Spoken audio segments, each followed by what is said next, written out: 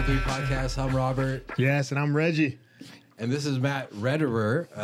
And Matt's joined us all the way from Chicago, Illinois to discuss MRI safety and incidents that he's familiar with. No, I just want you to say the last name one more time. Rederer.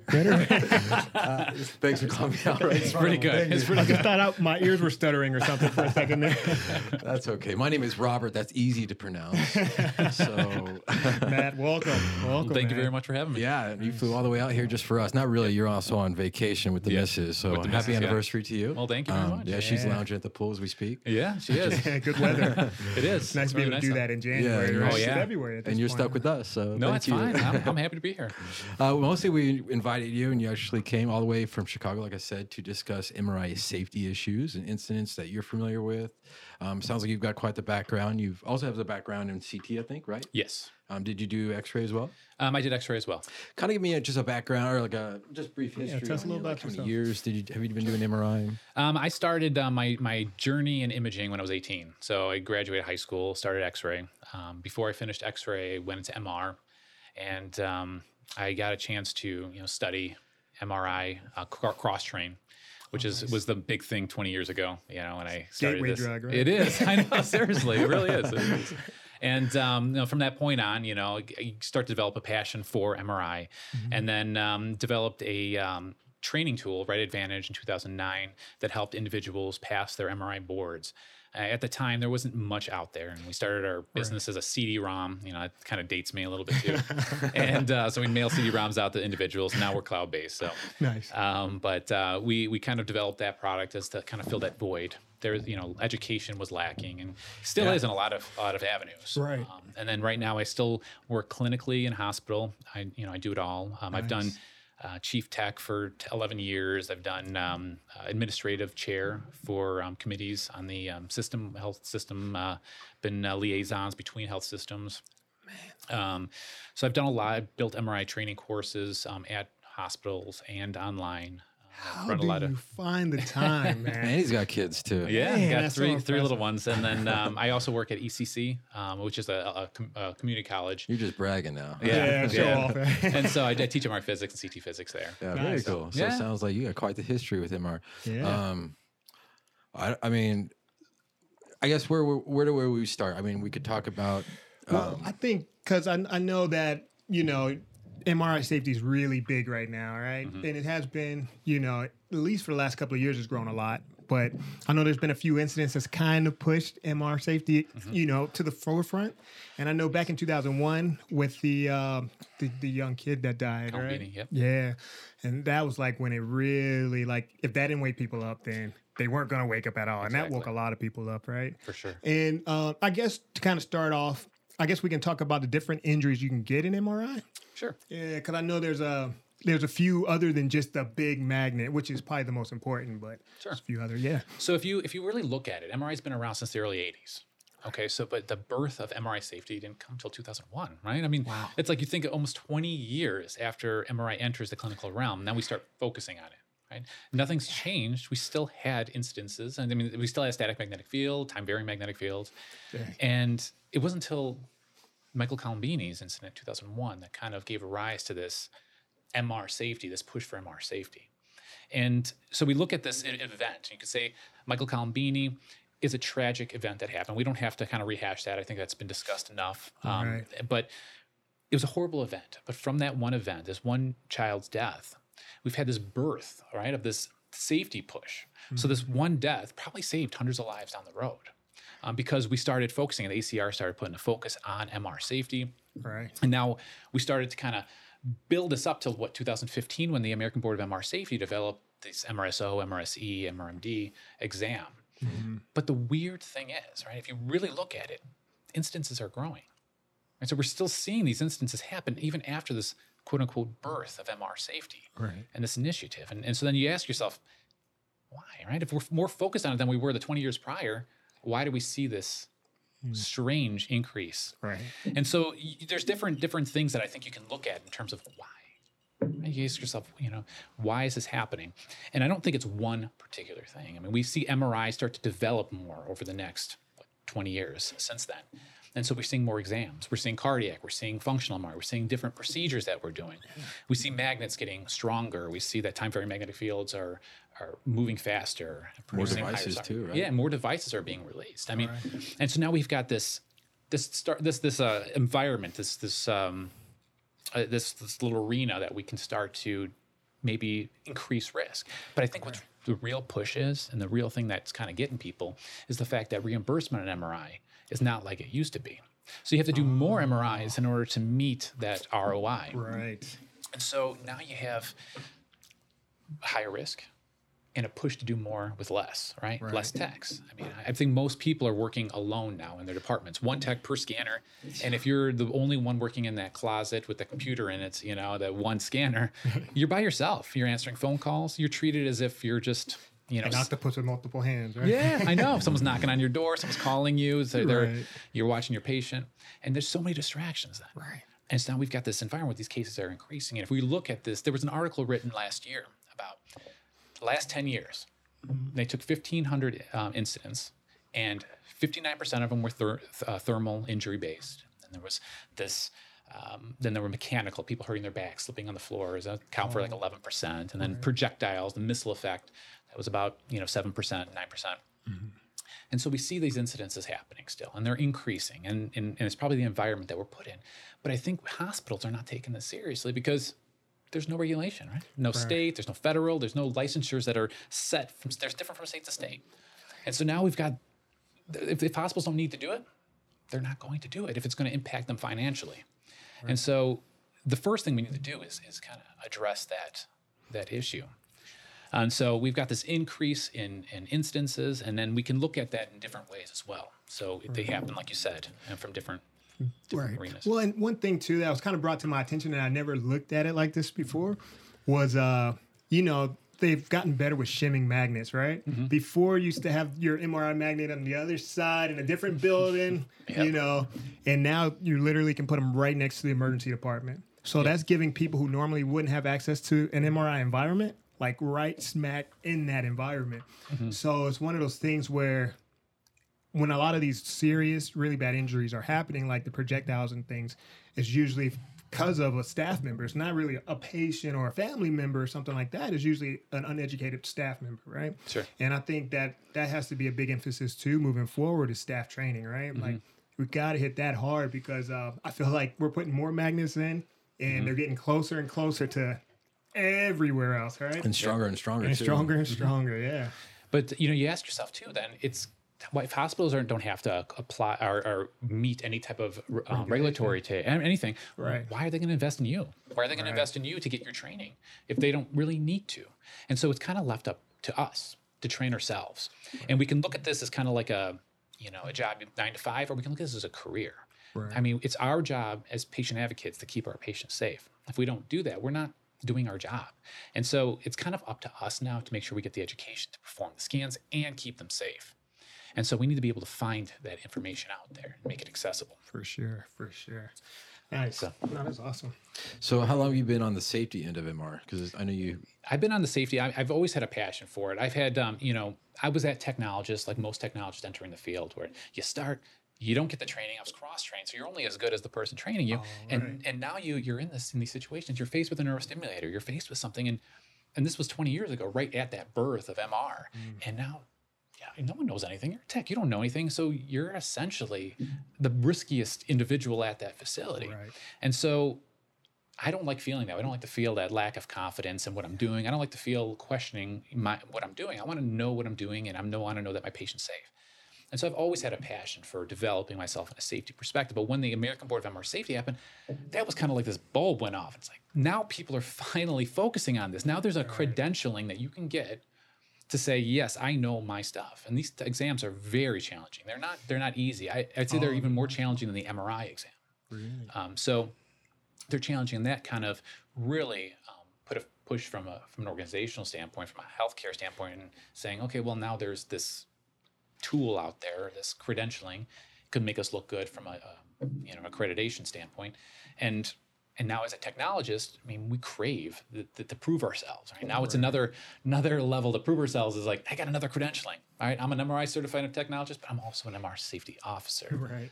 So that kind of was also a push. So for me, it was it just was a point for me in my career. I think finally we're doing something about this. Finally, there's some way to prove that you know what you're doing. Yeah. So it was that's kind of was Finally got to that top of the Exactly. hill. So now we just got to make our way down. exactly. Right? Yeah, that's awesome. And I find that more facilities are involving physicists to supervise some of these devices while they're being scanned. What's your thoughts on that? Some universities already had that down for years. I mean, they had it set, but now these community hospitals are finally, outsourcing if they don't have any in-house, and a lot of this. And I think that's better. We have to have resources. Even if you're a certified MRSO, there's going to be situations that you're kind of like, and most radiologists that I find don't have the answers at this point. Right. They should have the answers, but I talked to a radiologist. It was maybe last year. This was the quote unquote words that just kind of floored me. This patient had cardiac stent, and at the time our policies were kind of needed to be revamped. And I said, okay, well, we need to kind of look at this and make something in our document saying cardiac stents at a 1.5. We don't really have to go to you guys and talk to you. And he's like, well, we have to, because what if it tears out of their chest? And he wasn't like kidding. This was a serious conversation. I've had similar ones, yeah. Yeah, so that you look at it like we need to have the training at all levels in order for us to make sure that our patients are safe, make sure that we're making the right decisions, these benefit risk assessments, to make sure that they're being made correctly. Right. And so from having a physicist involved in the process, I think that's an extra resource that we can tap on. Right. Well, and I know it helps too, because I know some of the IECC standards, like I know that it requests a professional, like some kind of physician in order to go to first level. Yes. I just read that the other day and I was like, oh, really? Yeah. So most people just go to first level and don't even question it, but technically they have to have medical supervision. Yeah. And so we should be calling a radiologist, unless you build a protocol saying that, hey, this patient doesn't have any implants in them. And the radiologist says, as long as they don't have a fever or anything that would compromise their thermoregulatory system and that they don't have any implants in them, first level is acceptable. Right. And that's a blanket statement. Whatever an organization wants to do from that perspective is fine. But yeah, you're right. You should be contacting. Right. So we're still playing catch up in MR. Yeah. Even though we're like advancing so fast, right? It is, yeah. It's funny. Well, I know you talked to just about the percentages of the incidents that's happened last year. Mm-hmm. And it seems like the projectiles was kind of that smaller percentage, but it still seems to be the most important because that's the most lethal out of all of them. But we also have burns too, right? You talked about thermal burns a little bit. Yeah.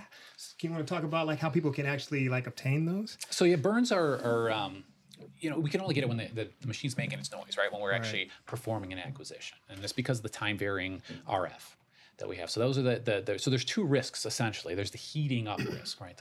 And the one main concern of having this heating is causing heat stroke, right? So we don't want to cause heat stroke in our patient, increase the temperature because they're thermally compromised in some way. And so we set these SAR limits. But I am not aware of one incident where a patient has received any type of heat stroke ever in the world. Right.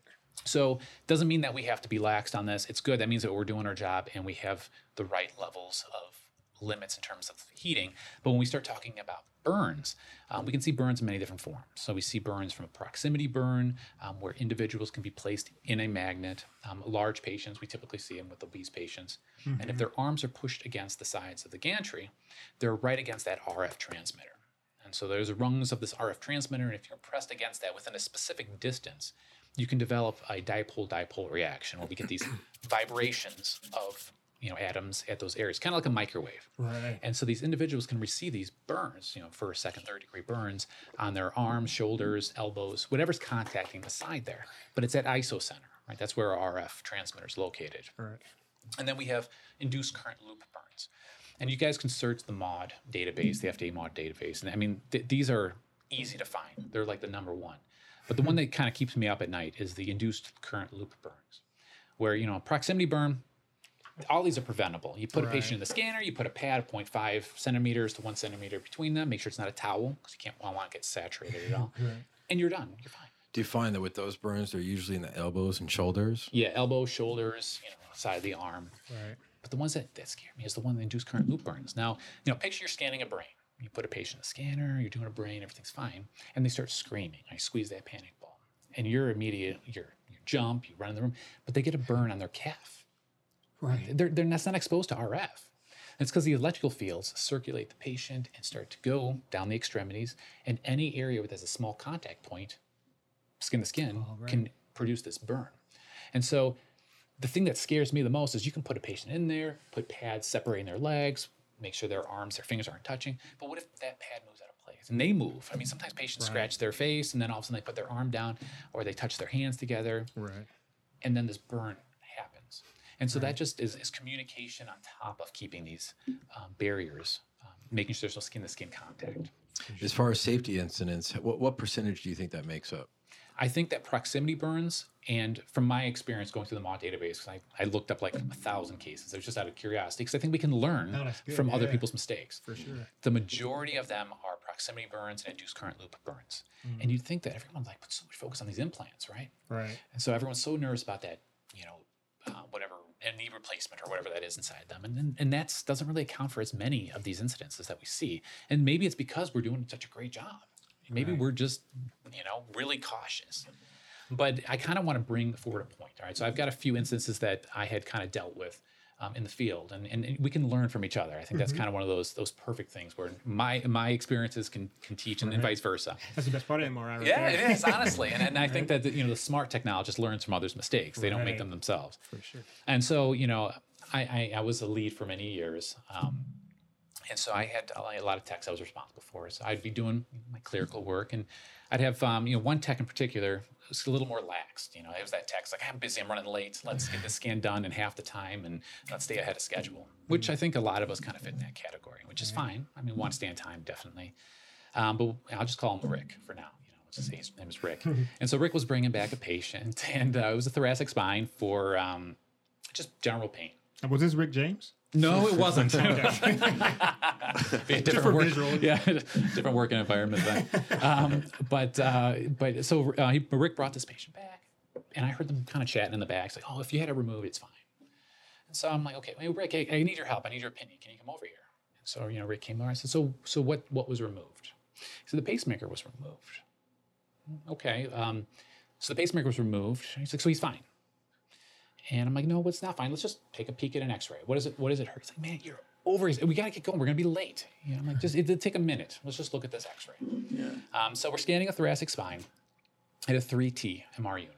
And then so we look at an X-ray, and this guy has an abandoned pacing wire in still. And it measured 13 centimeters, which is the half wavelength of a 3T. At a high risk for a burn at that point. Right. And so, that was my first incident with Rick. And so I said, all right, Rick, let's talk to a rad. Rad canceled the exam. And so, another day with Rick, I had, it was 5 a.m, right? So early, we start really early. So 5 a.m, no resources in the hospital whatsoever. Rick goes to get a patient, brings the patient back, and I overhear, Rick talking to this patient. I go and talk to him as well. Carotid stent. So Rick is like, I gotta cancel this exam. This guy's got a carotid stent. And so I'm like, okay, well, let's pump the brakes. It's 5 a.m, let's talk to this guy. Where did you have it done? Who was your physician who put it in? So we got all this information from him. And Rick's like, look, you're gonna kill this guy. You're gonna put him in there, we're gonna burn his neck, and it's gonna be on you. Do you want that? Do you want to carry that with you? I said, well, if I don't scan him and he's got something going on, I'm gonna have to live with the fact that I didn't give him the care that he needed. Right. And so this guy comes in, I look at him, he's twitching, he's got arms, he was in an accident a couple of days prior, couldn't really walk, his gait was off, a lot of pain down his extremities, couldn't lift his arm real well. And so I'm like, look, let's just spend the extra 15 minutes to see what we can do. If we can't find out, I will call a radiologist and have them make the final call. Because I can't do that as a technologist, I'm not a physician. Right. So we contact the surgeon. The surgeon says, oh, hey, God, I can pull the chart up. I'm at home. I can pull the chart, pulls the chart, gives us the carotid stent. We get all the information. I look it up. It's perfectly fine for MR. We scan him. One of the worst cord comps I've ever seen in my life. And so now you ask yourself, if I sent this patient home because I think I saved his life by not scanning him, but I sent him home with cord comp, you know what I mean? Would I have really helped this patient? Was I really truly a patient advocate at that point? Right. And I think we need to change the way we think. Instead of thinking the easy call, we're not scanning it. I don't know what it is. Send them away. Right. Let's not do that. Let's actually spend the extra 15 minutes to make sure we're doing our best for that patient. It's actually something we learned with Dr. Canal's episode. He really kind of dove into that. It seems like, and I mean, we all know who they are, but it seems like there are certain techs that as soon as there's an out, they take it. Right. Exactly. Even without investing the time to try to do the right thing for the patient, which it sounds like that's your experience. So Yeah. kudos to you. Yeah, that's awesome. Yeah, there's some other thing. I one of the stories too I like to share if you if we don't mind is that please do. I earned the title, and it was maybe for a day or two, Batman, which made me feel good. So Of all the titles, that's not a bad it's a one. good one. And so essentially it was a little beyond just normal detective work. So a patient was on the unit, needed an MRI of the pelvis, had a history of cancer, bone cancer. She was 18 years old, ended up having surgery when she was 12. Had her femur, part of her femur removed, and a femur rotting. So it wasn't Rick. I don't work with Rick anymore. It was a different technologist. And it was an honest thing. We scan femur rottings all the time. We scan joint replacements all the time. But something about this case stood out to me. And it was the fact that she was 18. And it was the fact that she had the surgery when she was 12. And so my thought is, well, if they're going to do surgery, most likely they're going to put in magnetically activated rod in her. So I'm like, let's just look at an x-ray. I looked at the x-ray. Yes, it was one of those magnetically activated femur rottings. Right. And so we had them look it up and research, and it was MR unsafe. But it's one of those situations where, we scan femur rottings all the time. All the time. But situationally, it just made a red flag. Right. Right. And it's that a little bit of awareness. You're like, oh, she could have had that when she was 12 years old. Oh, it might have a magnet. It's that awareness that really makes the difference between an incident happening and an incident not happening. Preventing it, Yeah.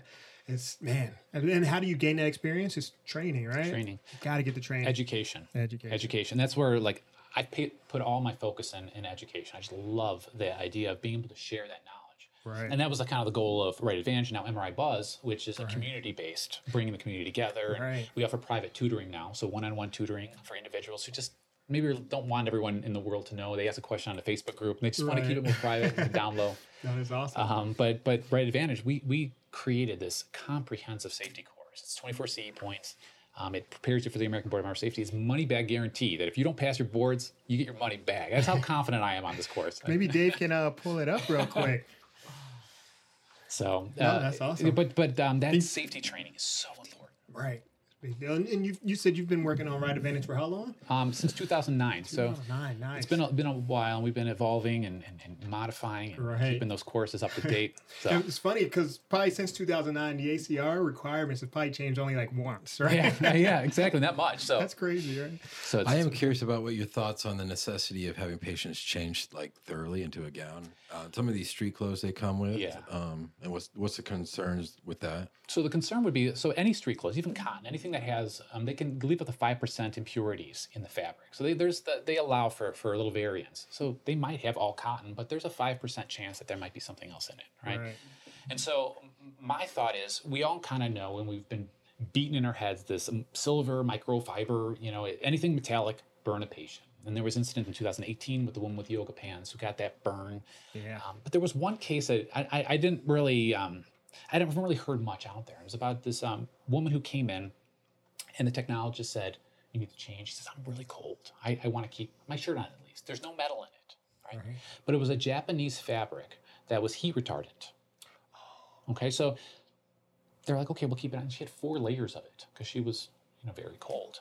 Well, she went and had the MRI. When she came out, she had these 2 circular sunburn, areas on her back.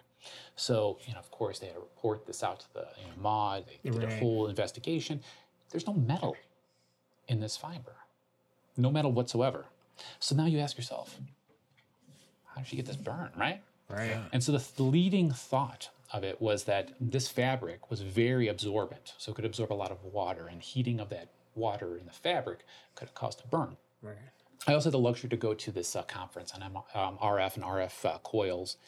And they brought up an interesting case that was reported to the MAUD. It was a person who had a normal wristband for their identification. Mm-hmm. And he developed a burn underneath the wristband. Well, the wristband's plastic and it's paper. Right. So how do you get that? Just the sweat, you're saying? Yeah, the sweat can also do that. It's the thought. Again, it's the theory. Well, along those same lines, I'm curious. Should there be concern about patients who show up with wet hair? At that point, I think that when it's pushed against your skin, there's no way for that to escape. Yeah. And then this woman with 4 layers of clothes on, she's laying on it. It was the contact points where she was laying on the table. This wristband was underneath that wristband. You know, in terms of wet hair, I'm not too concerned. I've never, I scan that all the time. Never once had I had any issues with that. Right. Not to say that it couldn't happen. That's why we got wood on the table. Yep. Well, we're along the lines of like SAR and all that. Like, what's your thoughts on patients who show up with a severe fever? Severe fever. So again, we don't want to increase patients' core temperature 1 degree Celsius in first level or 0.5 in normal mode. And so my thought is, don't go to first level if you have a patient who has a fever. If their thermoregulatory system is compromised in any way, don't take them further. So normal mode is basically set to say that I'm not going to cause any physiological stress to my patient. That's normal mode. Right. When you go to first level, I may cause some physiological stress to my patient, but it's within a level that's acceptable.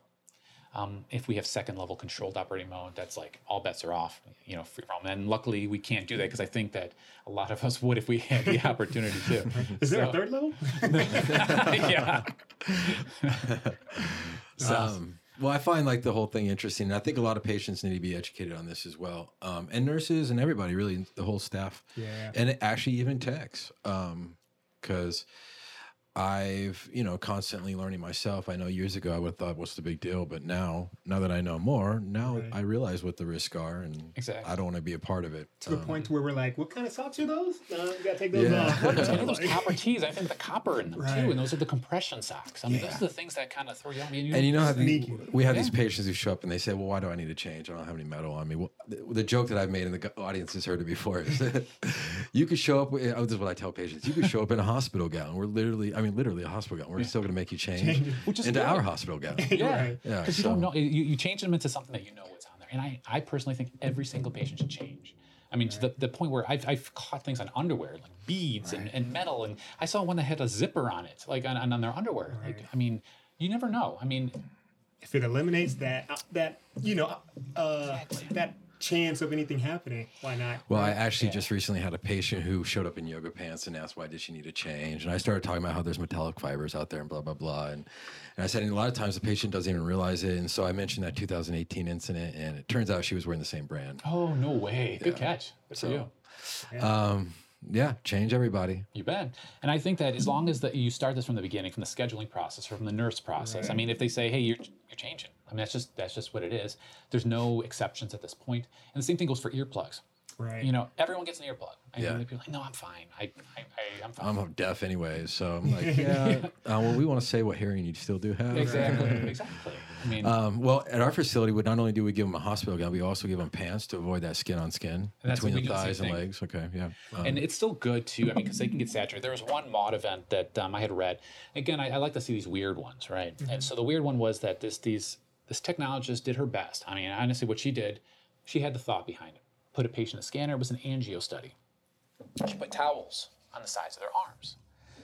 And so everything was fine up to this point, and started scanning. Well, again, she injected the contrast scanning. The patient still came out with a proximity burn on their arm. Mm. And the idea was that they had a towel. The IV came out, sprayed and saturated that towel, and that ended up leading to a burn. Oh.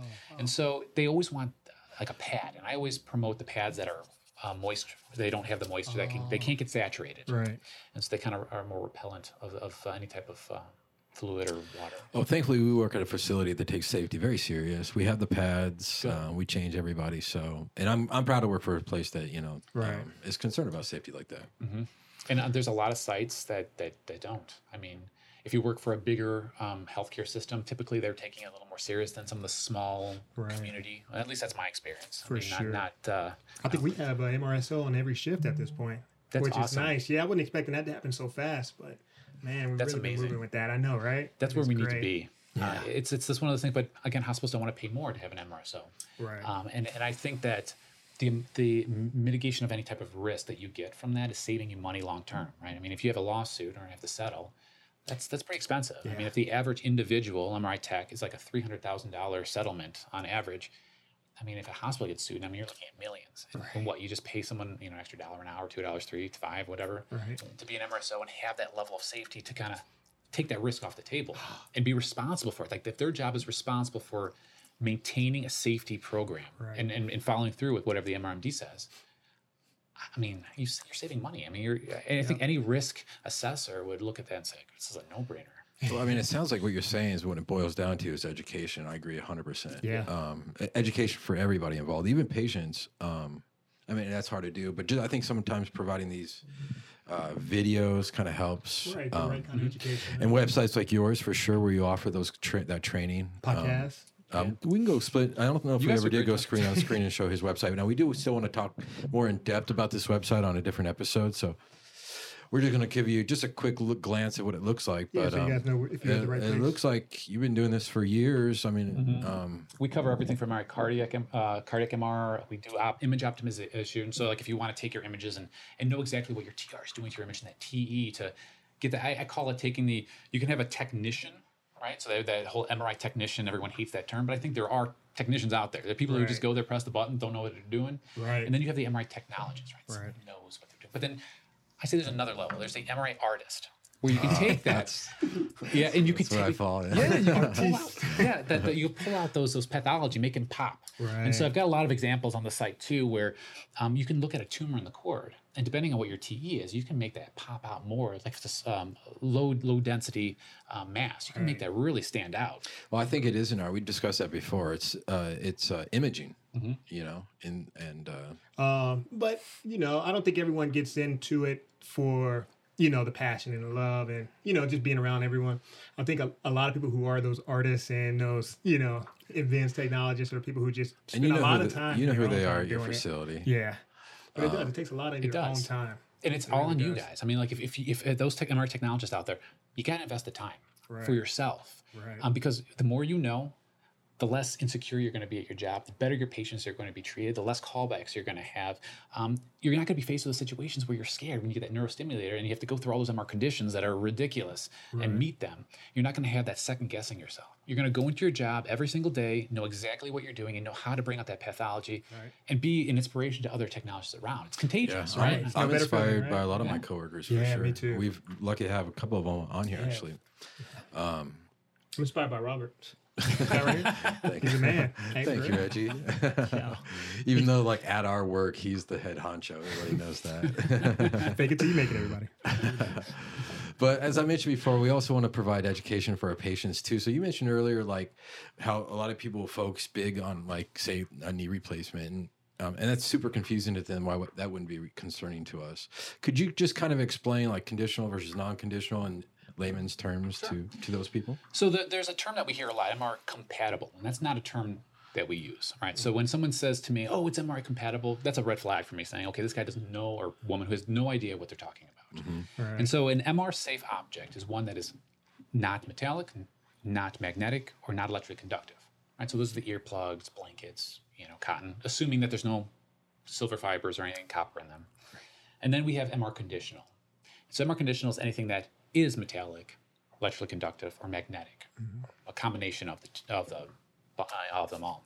And so when we look at that and we say, okay, well, there's an object that meets these MR conditional standards, we have to say, what are these conditions? And so according to the ASTM, we have to say, these conditions have to have, at a minimum, a magnetic spatial gradient defined, the B0 defined, and the time varying gradient, and so in RF.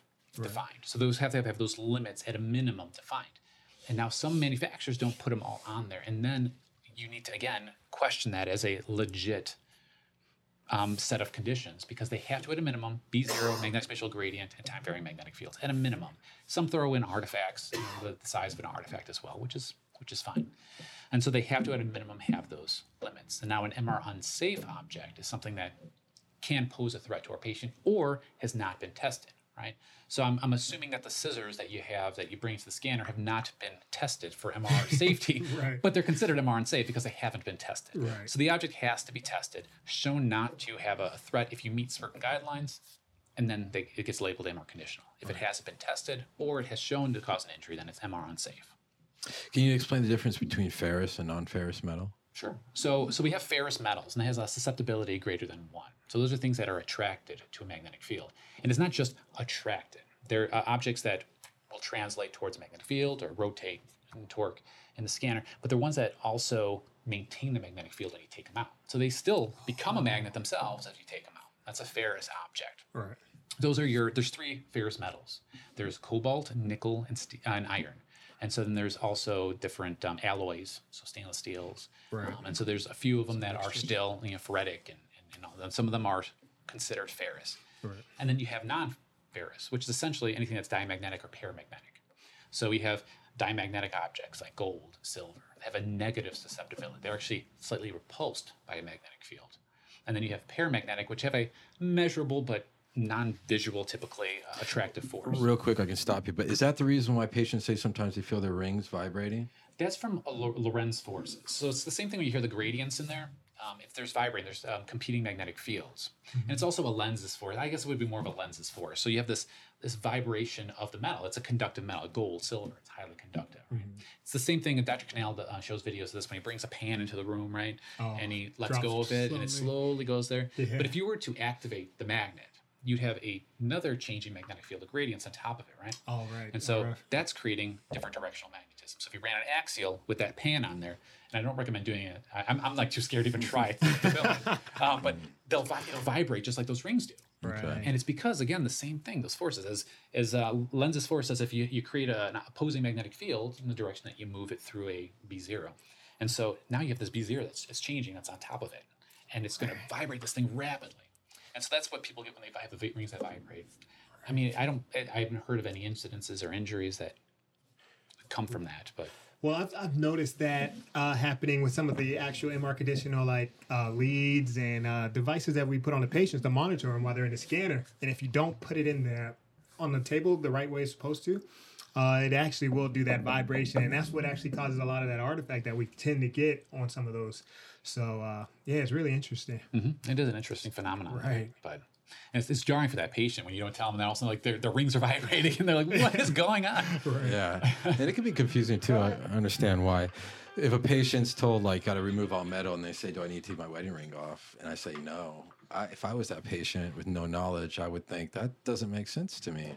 And there's different philosophies and different schools of philosophy. I personally think jewelry should be removed. Why introduce a potential risk when you don't need to? But there's a lot of physicists out there that'll say, look, the size of a ring is less than 2 centimeters in size. And in every study that at least I've read out there hasn't shown significant heating, if at all, anything less than 2 centimeters in size. And so the ring is not going to heat up. It might vibrate.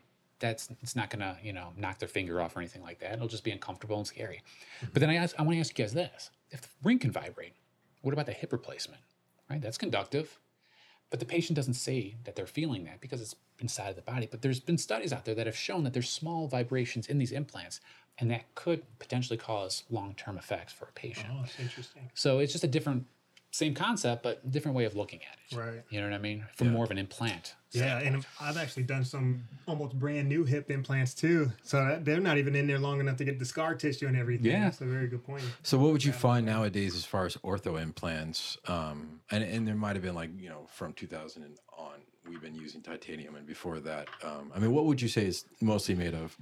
Ortho implants, that is. I would say ortho implants are typically that stainless steel 316L. I haven't ran to one in my career over 20 years that have shown to be ferrous enough to cause issues to our patient, where they would have to have conditions to say that it's unsafe. Not to say that they're not out there. I mean, I would never make that statement.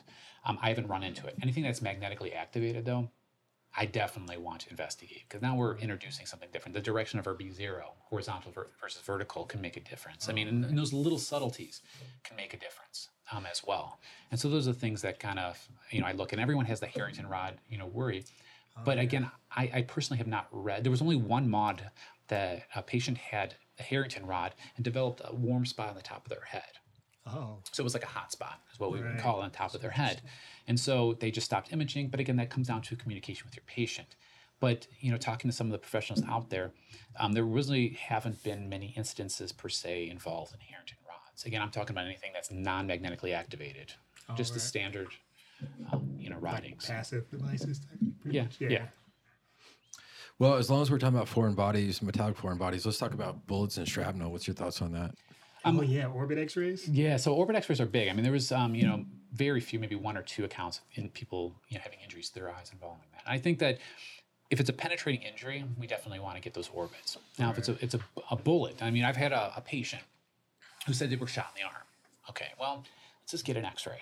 it doesn't hurt to find out. And what we're looking for is, number one, is it next to anything vital, nerves, vessels, and if they're not, then we're probably fine. Right. But again, a radiologist has to make that decision. A technologist can't. And there's so many technologists out there that's like, it's fine.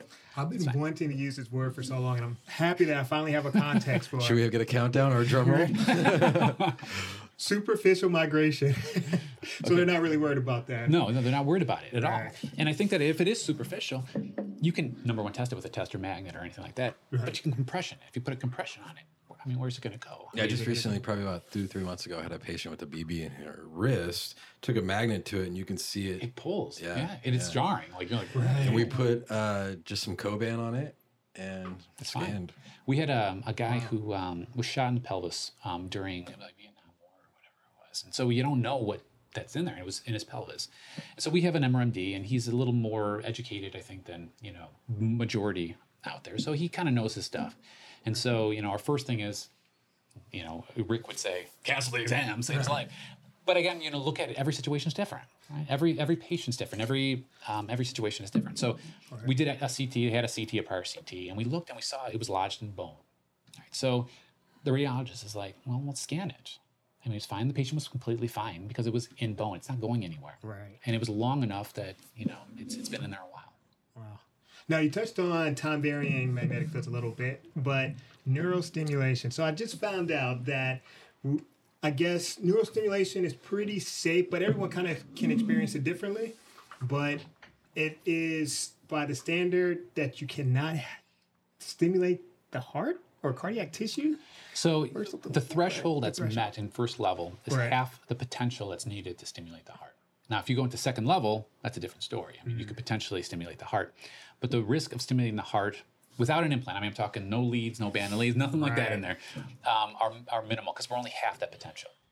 Now, when you introduce wires into the heart and other things, I mean, that could change the situation. Again, everything's situation-based. Right. And as an MR safety officer or someone who has safety knowledge, you'll know all those subtleties in order to make it quick. Yeah. Now, when it's interesting that you say that, in terms of stimulation, because when you look at stimulation, I've read 2 MAUDE reports that had to do with stimulation. And again, you don't really hear it. Someone can't, someone's got peripheral nerve stimulation and they're going to cancel the exam. But there was 2 cases that kind of stood out. And one of them, they're kind of basically the same. Patient goes in the scanner, right? Has the scan localizer. Right. During the localizer, she says, my face is tingling, right? It feels like it's twitching.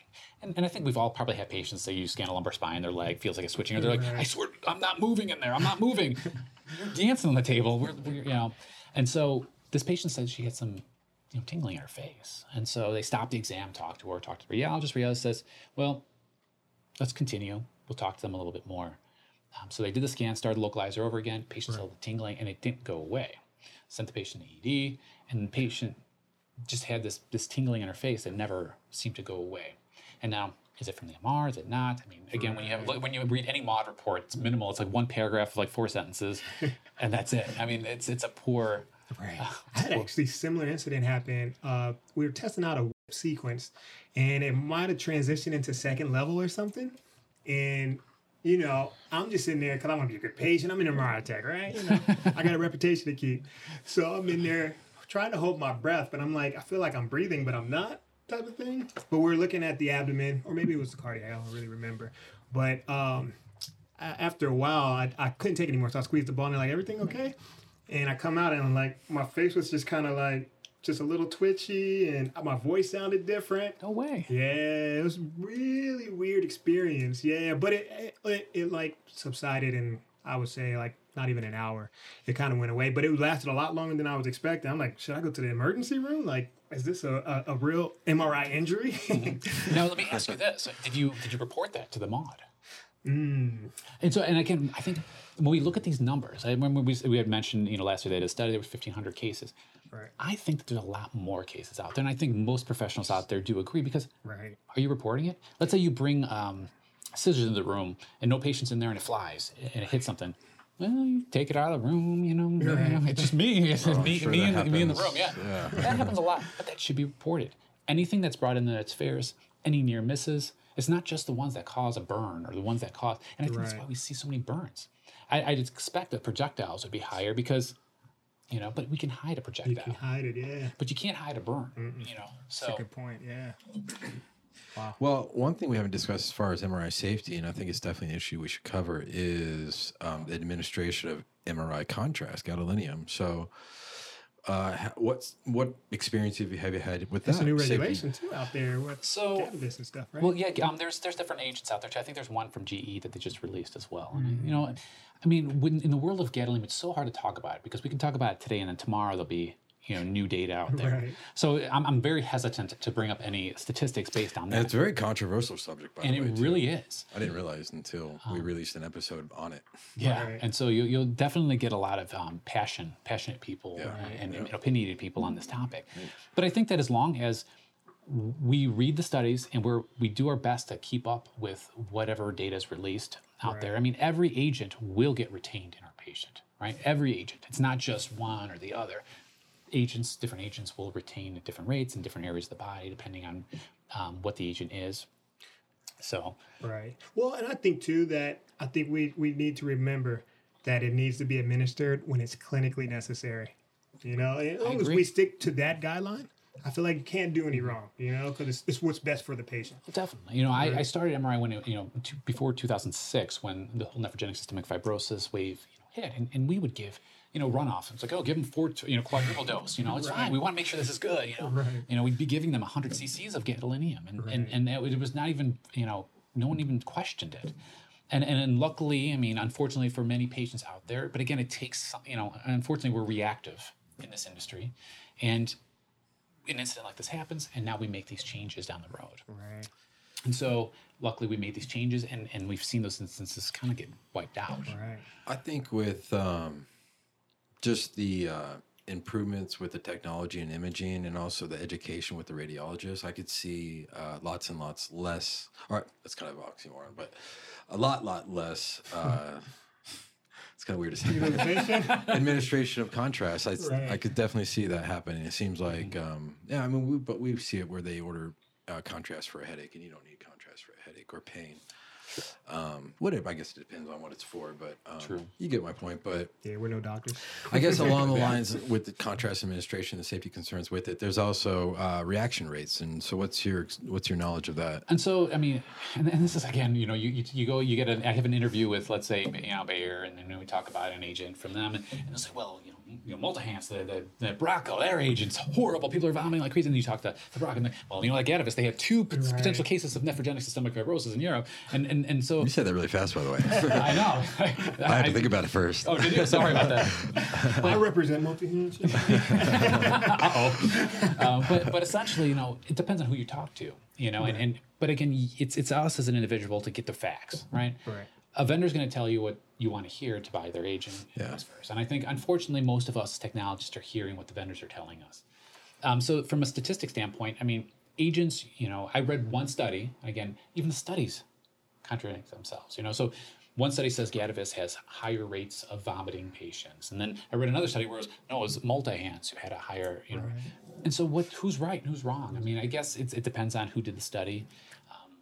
Well, did you hear about, I guess, the FDA's pullback for testing for GFR for like 2 of their contracts? I again think Gadavus and Dotarum, because there's been no shown instances of NSF, or at least low amounts. So the ACR manual on contrast mean, it basically says that if you have a group 2 agent, right? So those are the ProHance, Multihance. And is that macrocyclic? Is that linear? They're either linear ionic or macrocyclic. So we have Multihance was a linear ionic agent.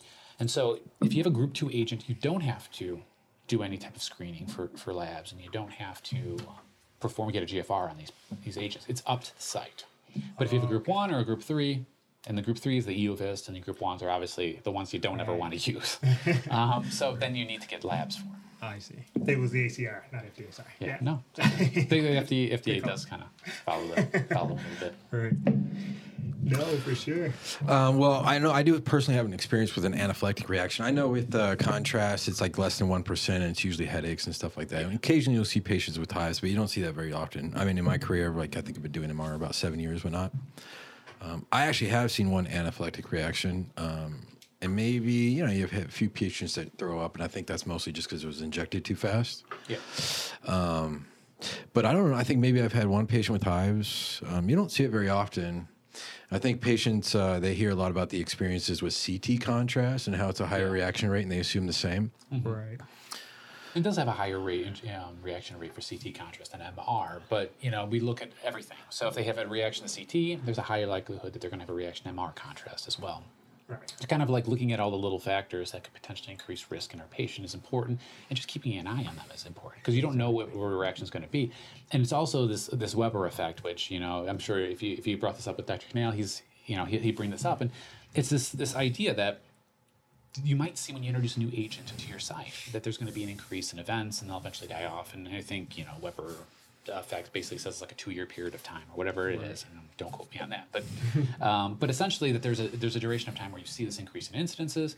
I've talked to some reps and I kind of seen this, but I don't know if you guys have seen during allergy seasons, like in the transition of seasons or whatever, that you see these higher incidences of patients maybe they're like vomiting or maybe they're getting hives more. So there might be some correlation there. I don't know, but that's interesting. Yeah. Well, I'm a huge technology buff, so I have. He's a nerd. It's another way of saying it. What you think about some of the new technology that's kind of on the rise and how that's going to change MRI safety? One of the biggest things that I've noticed is how they're acquiring more signal with less data. So I guess there's a lot of algorithms out there. Most likely it's AI use, where you don't need to spend the same amount of time actually acquiring that data to boost your signal.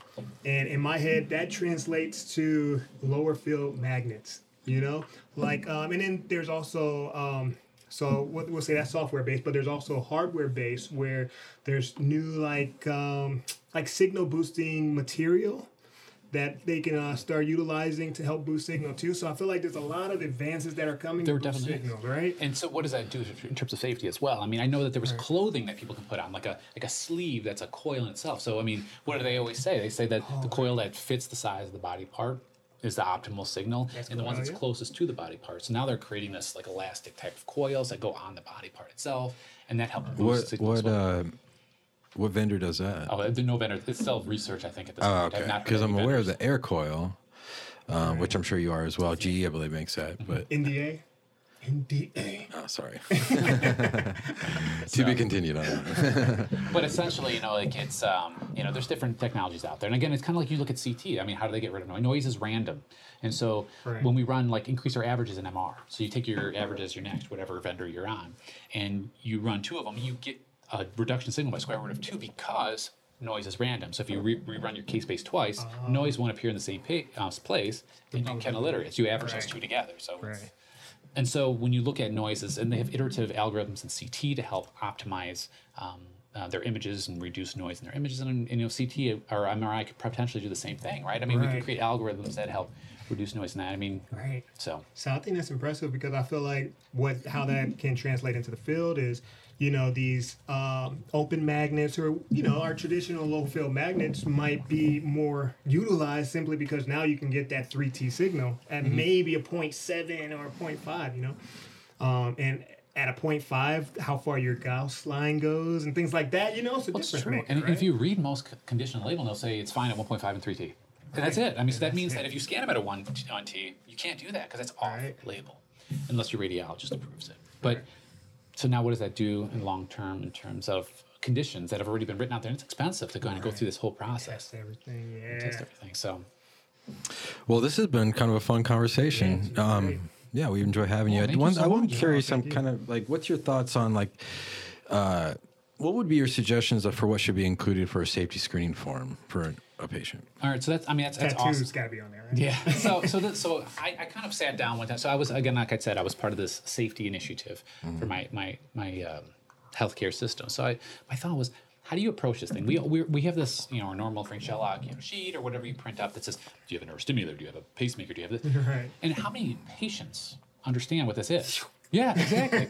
Okay, I don't know what this is, so I must not have it. Right. And so I kind of rethought the whole MR safety screening sheet process.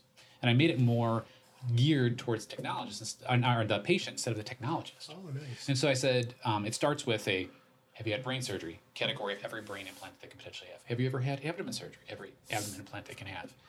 So then the patient goes through and says, okay, if I had brain surgery, And if they check no, well then it's no for all of them. And they know, and if they've had brain surgery, I would say 90% of them know what it is. Right. So then they can go down that list and pick which one it was. Is it coiling? Is it aneurysm clippus or whatever? Right. And so I broke it up in body parts. And I also thought it was important too, because you got to keep the same screen sheet for your whole personnel and patient, volume. Right.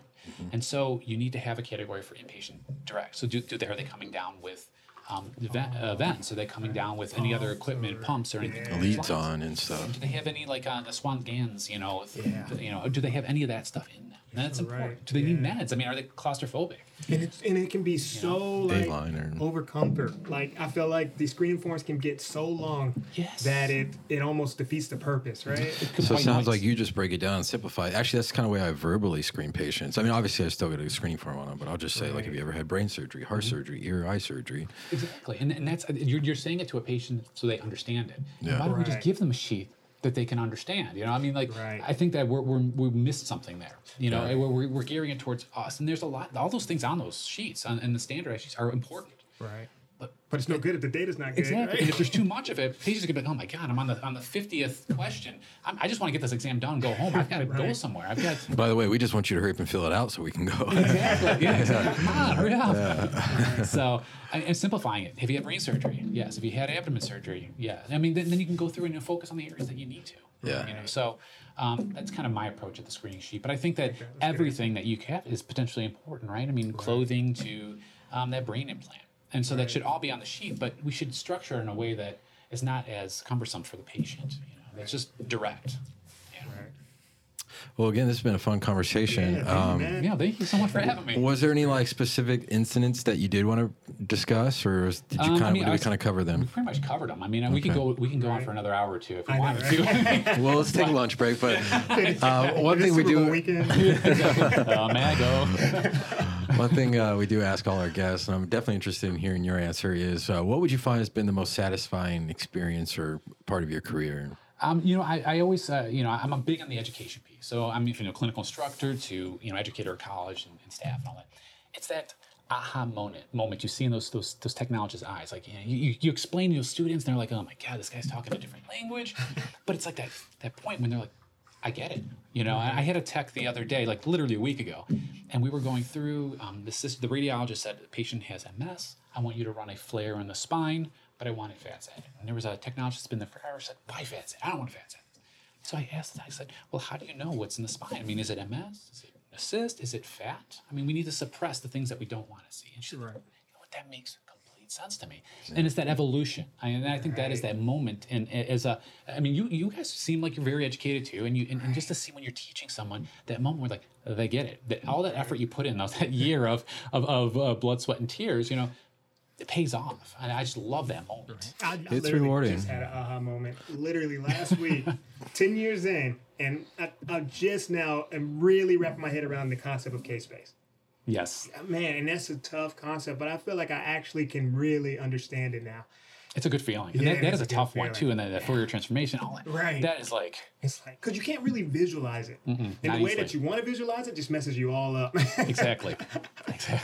It's rewarding to education, that side of it, for sure. I've worked with some new techs and that are, there to learn. And I'm happy to teach the very little that I'm happy to teach what I've learned from others, basically. So I did a speech one time, too, on the legends and myths of MR, and how that could become dangerous, right? Good, so, I for years when I started at cross training, there's, what do you script your patient when you give them contrast? Well, there's an iron-based contrast agent.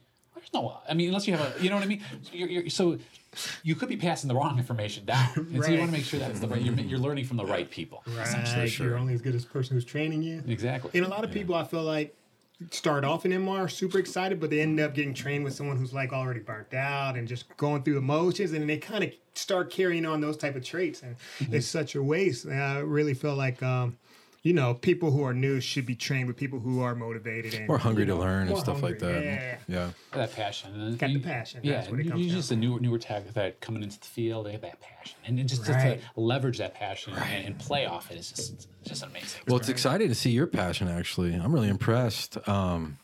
Super excited that you came to visit us. Thank you today. Thank you so much. Honestly, this has been a great opportunity, so I appreciate it. Yeah, and actually, we're hoping to link up with you again. This SNAR.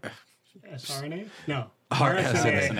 RSNA. Where we work in MRI. No, that'll be And fun. ironically, MRI is another acronym, so we're not good with acronyms apparently. But we're planning on meeting up RSNA. That'll be fun, yeah. Hopefully it's not virtual this year, but again, thank you. No, I appreciate it. Yeah, Thank you. Matt came all the way from Chicago to come visit us, so we really appreciate your time Yes. and your knowledge that you're happy to share. So thank you. Reggie, anything else? Hey, it's on 3 podcasts. We're out, right? Yeah. Okay. Thank you, everybody.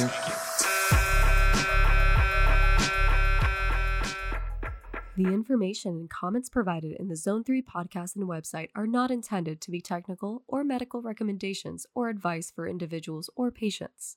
The information and comments provided under the auspices of Zone 3 podcasts and their guests are of a general nature and should not be considered specific to any individual or patient, whether or not a specific patient is referenced by the physician, technologist, individual, group, or other entity seeking information.